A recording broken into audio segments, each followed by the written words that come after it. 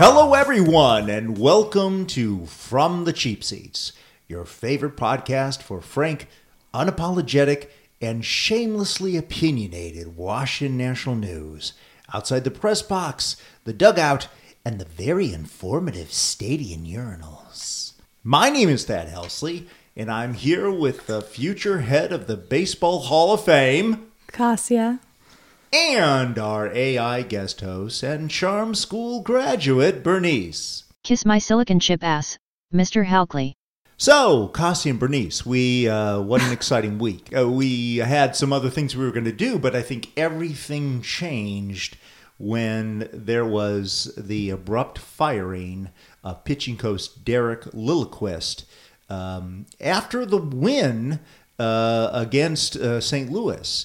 And he was replaced by unknown Paul Menhart, previously the minor league pitching coordinator for the Nats.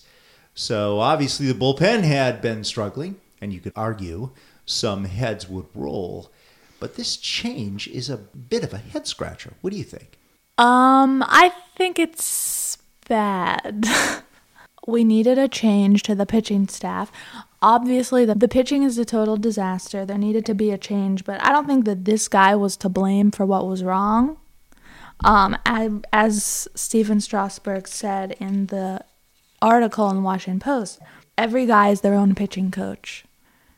And the reason they're failing is not because of this coach. Again, and because they hired someone, they didn't hire someone good. They didn't bring in a ringer. They didn't bring in an amazing coach who's like before and after, like house flipping these people into amazing pitchers. No. They hired a guy who has no fucking clue what he's doing, and he's just going to spend like the rest of the season just like figuring out like how to use his parking pass. Like, well, it's like he's not going to help us.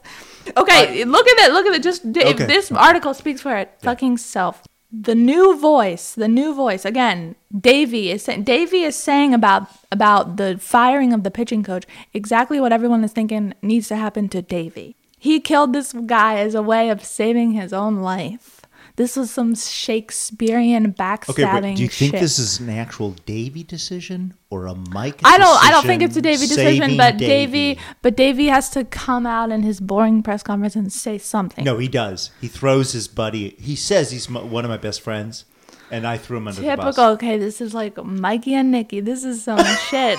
We wanted a new voice and a new face, somebody to relay the message in a different way. Couldn't have said it better myself, Davey. About you. We want you to go. You're the problem. You're the old face. You're the old voice that says everything the same boring damn way. We don't need a new pitching coach because I think the guy was probably fine. I don't know what pitching coaches do, to be honest, except for just like walk out there and like wave their hands around and like pat them on the butt and be like, good job, son. I don't know what they do. I don't either. One of the things that the article said was the quote-unquote best pitching coach in the league was Mike Maddox, and he always worked for Dusty Baker. So when he Dusty was good. came I liked on, him. And he came with Dusty, but he always went where Dusty went because they were just inseparable. And, of course, he was very good. We got in the playoffs twice, broke league records and everything else. But when they fired Dusty, failed to renew his contract, Mike left too. Same thing. So he left too. So they got it. I don't know if that was intentional. But the thing about Lilliquist, the guy they just fired on Thursday night, was, he didn't look like an asshole. He had an above average major league career as a pitcher. He was in the MLB as a pitcher for 9 years and then went directly into major league coaching. And in fact, he was the pitching coach when the Cardinals won the World Series a few years back. I think that was 2011 or something. So, but in contrast, this new guy, who has done nothing. Yeah, exactly. He was a major league pitcher for only 2 years and only in like a relief position. And then he went instantly into coaching, but solely in the minor leagues. And so he has sat there in purgatory in the last 14 years. They're almost the same age. But he's been in the minor leagues as a pitching coordinator. Okay, go ahead. He has never been on a major league staff. But this article says, though, as if this was even worthy. Not as a manager, no. He was the pitching coach for the Class AA Harrisburg Senators in 2012 and 13. Yes. That's like when you go into a restaurant and they're like, we won the best chili in 2008. And you're like, but it's not 2008. Now you're getting to where I live.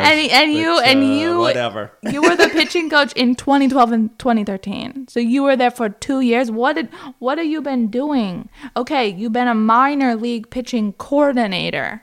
What the hell does that mean? Like you buy the apple juice packets? I don't know what you do. You bring orange slices. I don't know what you do, man. To the bullpen practices. Maybe he put down the tarp when it rained. So okay, well no, this is very. Let me. Maybe he's gonna be great, but the whole point is just to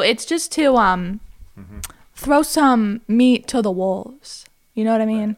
Like the wolves are outside Nationals Park. They're hungry. They need to eat something. So they're like, all right, who can we get rid of? That sounds important. Okay. Here is Paul in his first meeting with the media after his appointment. I'm going to let them teach me how to be a big league pitching coach, to be honest with you, because they've been doing this for a long time. I'm going to lean on them and be available as often as possible for whatever they need. They're going to teach me. And we'll go from there. Each day is going to be a learning experience for me. I've got a pretty good grasp of the analytics side of baseball. I appreciate all the knowledge that is given to us on a daily basis. We're going to incorporate that with our advanced reports and get these guys as prepared as possible to go in there and compete. I'm a big believer in getting guys out as quickly as possible. 3 or 4 pitches or less. Really? You're the only one. That's something that we've got to probably incorporate a little bit better, is attacking the zones and forcing people to hit the ball softly. A wise man told me that's the job of a pitcher, and it's something that I've tried to teach all of the pitching coaches down in the minor leagues and moving them up to this level. Is don't lose that fight, that ability to challenge hitters. So brilliant insights. We have to strike them out. A wise man told me pitchers have to strike out batters. Well, okay, I guess it's it's so wonderful that Leonardo da Vinci on his 500-year birthday and Aristotle and all other geniuses came together in one man who has lived his entire life in the minor leagues. He could have led a children's school choir singing "Take Me Out to the Ball Game," and that would have been more informative than what he said. Like, it was on, Marsha. 1, 2, 3 strikes, you're out. That's what he could have done, because I have no idea what he said. Related and maybe prompted by what just occurred on Thursday is the fact that a growing number of frustrated Nats fans have become a mob of torch-wielding vigilantes calling for Davies' head. Remember, get him alive if you can, but get him! Search every ravine, every crevice, but the fiend must be found! The whole town runs out. And that's kind of what's going on right now. The whole town's running out. It's like, Davey! Do they fire people in the middle of the season? It is not unheard of. It's rare. Mike did it once since he's been here. I'm sure that doesn't work. Like, to bring someone in once the team is already like going in the shit, I bet that's not a good idea. No, it's tough because who do you bring in? Who's available? Everybody's got a job, or except does Dusty they're retired. Have a job? What are you going to bring Dusty again? Yeah, please. I mean, that would be a humiliation to the learners. I don't give a shit. We should publicly humiliate them as much as possible. Okay. Put them in stocks and have people like pelt things at them, like outside cabbages the and Masson tomatoes. tent where they're like filming the intros. Yeah, right. It's an episode of Game of Thrones. Look, they would make a lot. If you could pay money to like go and like throw a tomato at the Lerner's family that are like all in stocks like a Renaissance fair, they would sell way more money. They could pay bad. They could make so much money. They could make the 100 million. They don't even need Masson anymore. They could be scammed out of so much money. I mean, seriously, they should do that. That would be way better than Pups in the Park as a fundraising initiative. They need to bring me into their marketing team. Oh, dear. My co-host is go in ahead. rare form today. She came here ready. I guess I don't care if we didn't humiliate get the learners. her apportionment of red meat this morning. So No, I didn't. They didn't ship me any of the Lilliquist.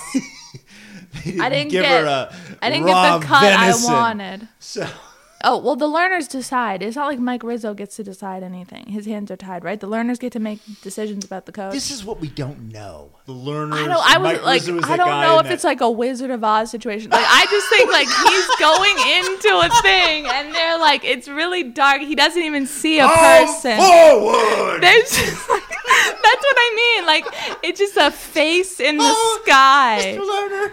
Mr. That's what I think it is. It's like the Wizard of Oz, but like darker. It's not Judy Garland Technicolor. We've got to do a whole skit on It's like, it's just like, Mike, step forward.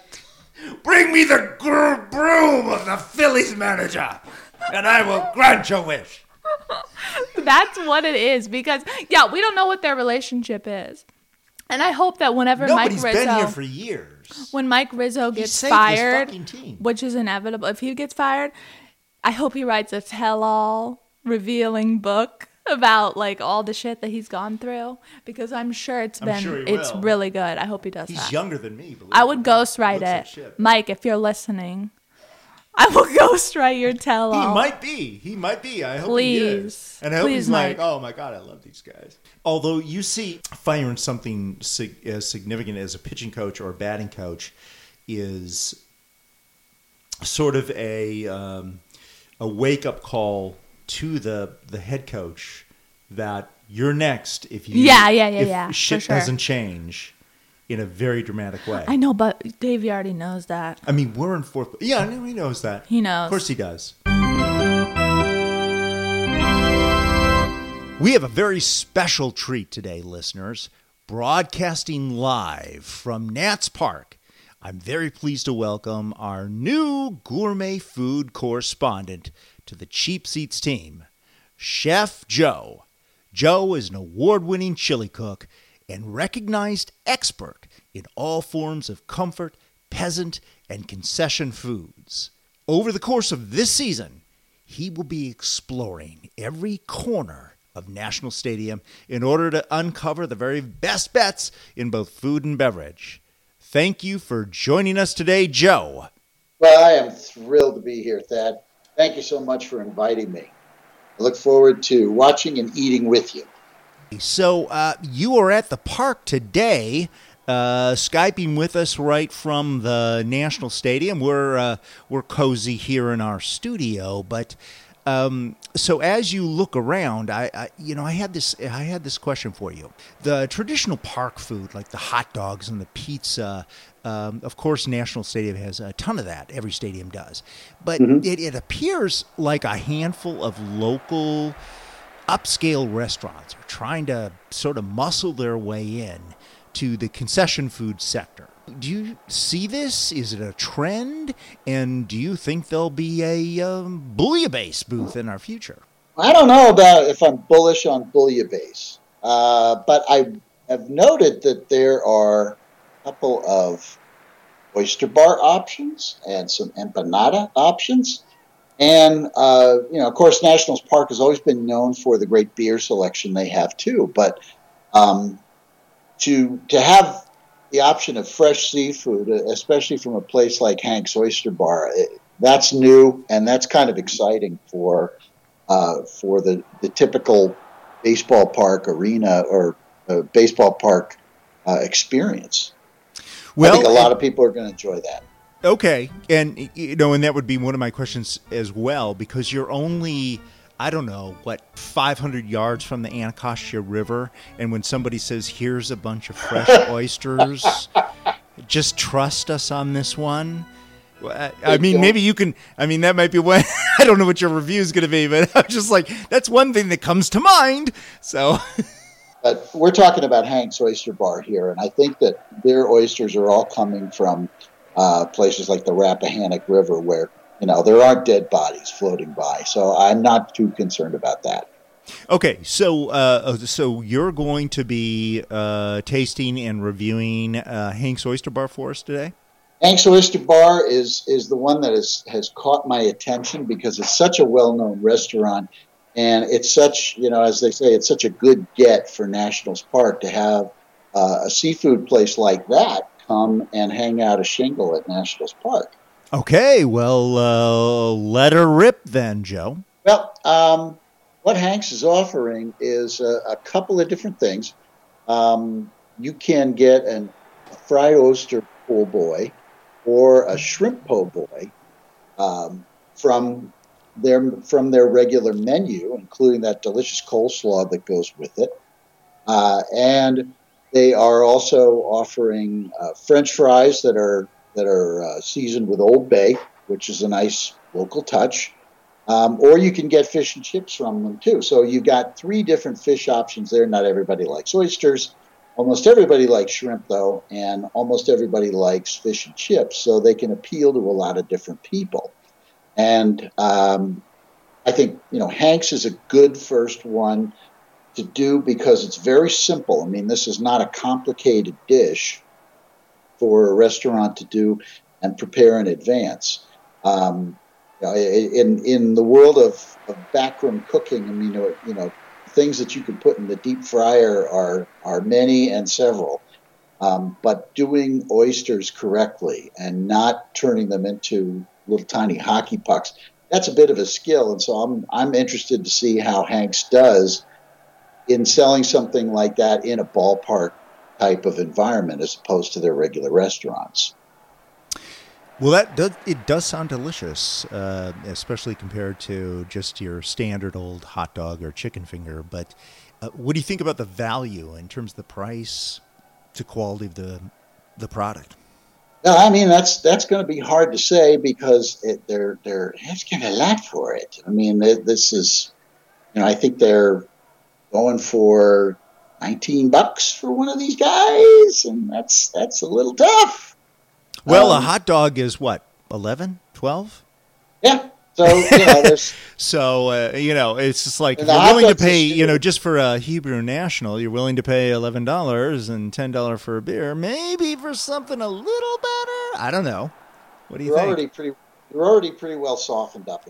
Yeah. So, if somebody's hitting you $19 for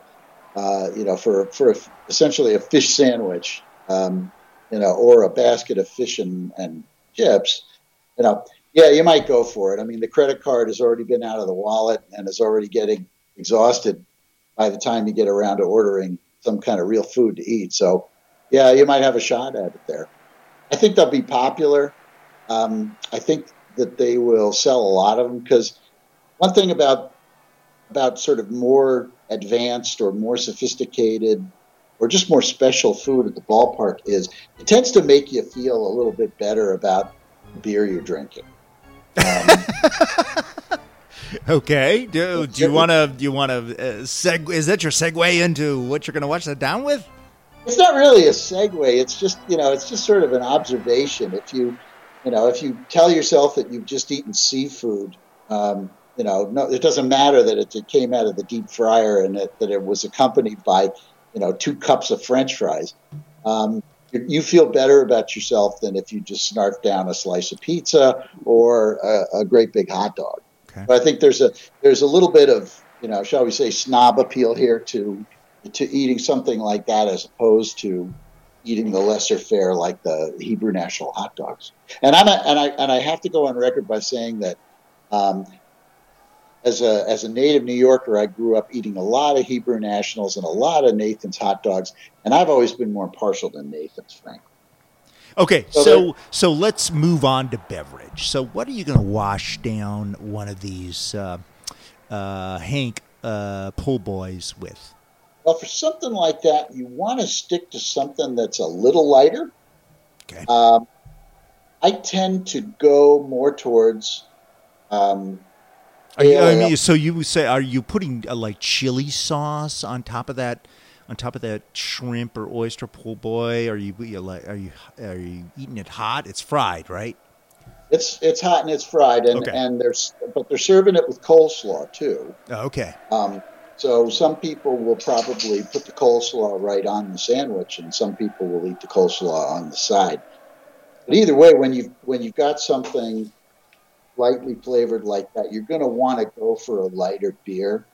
And there's plenty of options around there. I know that Stella Artois is now at the ballpark. It is indeed. District Drafts has some good things. There's Goose IPA. Always a good choice. Goose Summer is always a good choice. Something a little less sweet, like a Belgian. You can find that. Shock Top is around there. Those are going to be good choices with a seafood type entree, like a po' boy of shrimp or an oyster po' boy. So, any general observations you want to make about park food or whether, and just food in general in the concession sector? I would just say that the food that you can get pretty much at any ballpark these days is a lot better than it used to be, and it's improved because they are much more careful in the kitchen about keeping things frozen. They are much more able to produce things and not have them sit quite as long as they used to do. So you're getting a fresher product. No matter what you're getting at the ballpark these days, you're getting more or less a fresher product than you would have, say, 20 years ago. That's, I think, a pretty big deal for a lot of ballpark food, is that they are much more careful. You're much less likely to have any kind of problems from it because their holding temperatures are more strictly enforced and things like that. I mean, when I was a kid going to ball games at Shea Stadium, and you were getting a hot dog, I mean, that thing might have been spinning around on the hot dog cooker for 3 hours. Yikes. And nobody cared. They just wanted to get rid of it. So you took your life in your hands to get a hot dog late in the game. Well, that's not really true anymore. They're much more careful. And that's good news for everybody. Well, that's good. That's good. So Bernice is saying she has a question. Chef Joe, given your obvious expertise in concession food, I was curious if you could describe how to make a grilled cheese sandwich. I don't like your tone, Bernice. I don't like that. I don't like your tone. And next time you ask me a question like that, Bernice, I may come over there and rewire you into a toaster oven. Touché, Chef Joe. Finally a worthy opponent, unlike my D-bag employers. Thank you very much, Chef Joe, for joining us, and I hope you will continue to be with us throughout the season. And we really appreciate you showing up and going out to Nance Park and checking out the food, and we look forward to many of these in the future. Well, I'm just happy to be here, Thad. Hope I can help the team. We got to take it one meal at a time, and good Lord willing, things will work out. Well said. Okay, listeners, Chef Joe! Awesome! So that's it for this episode, everyone. Thank you again to our gourmet food correspondent, Chef Joe. And I just want to remind our listeners that we are available on iTunes, Spotify, Stitcher, and SoundCloud, as well as many of your favorite player apps. Please follow us on Twitter at @TheCheapSeats, and you can reach us by email at thecheapseatsdc@gmail.com. Every single response will be entered into a sweepstakes for a wonderful T-shirt. So, see you next time on From the Cheap Seats. Take me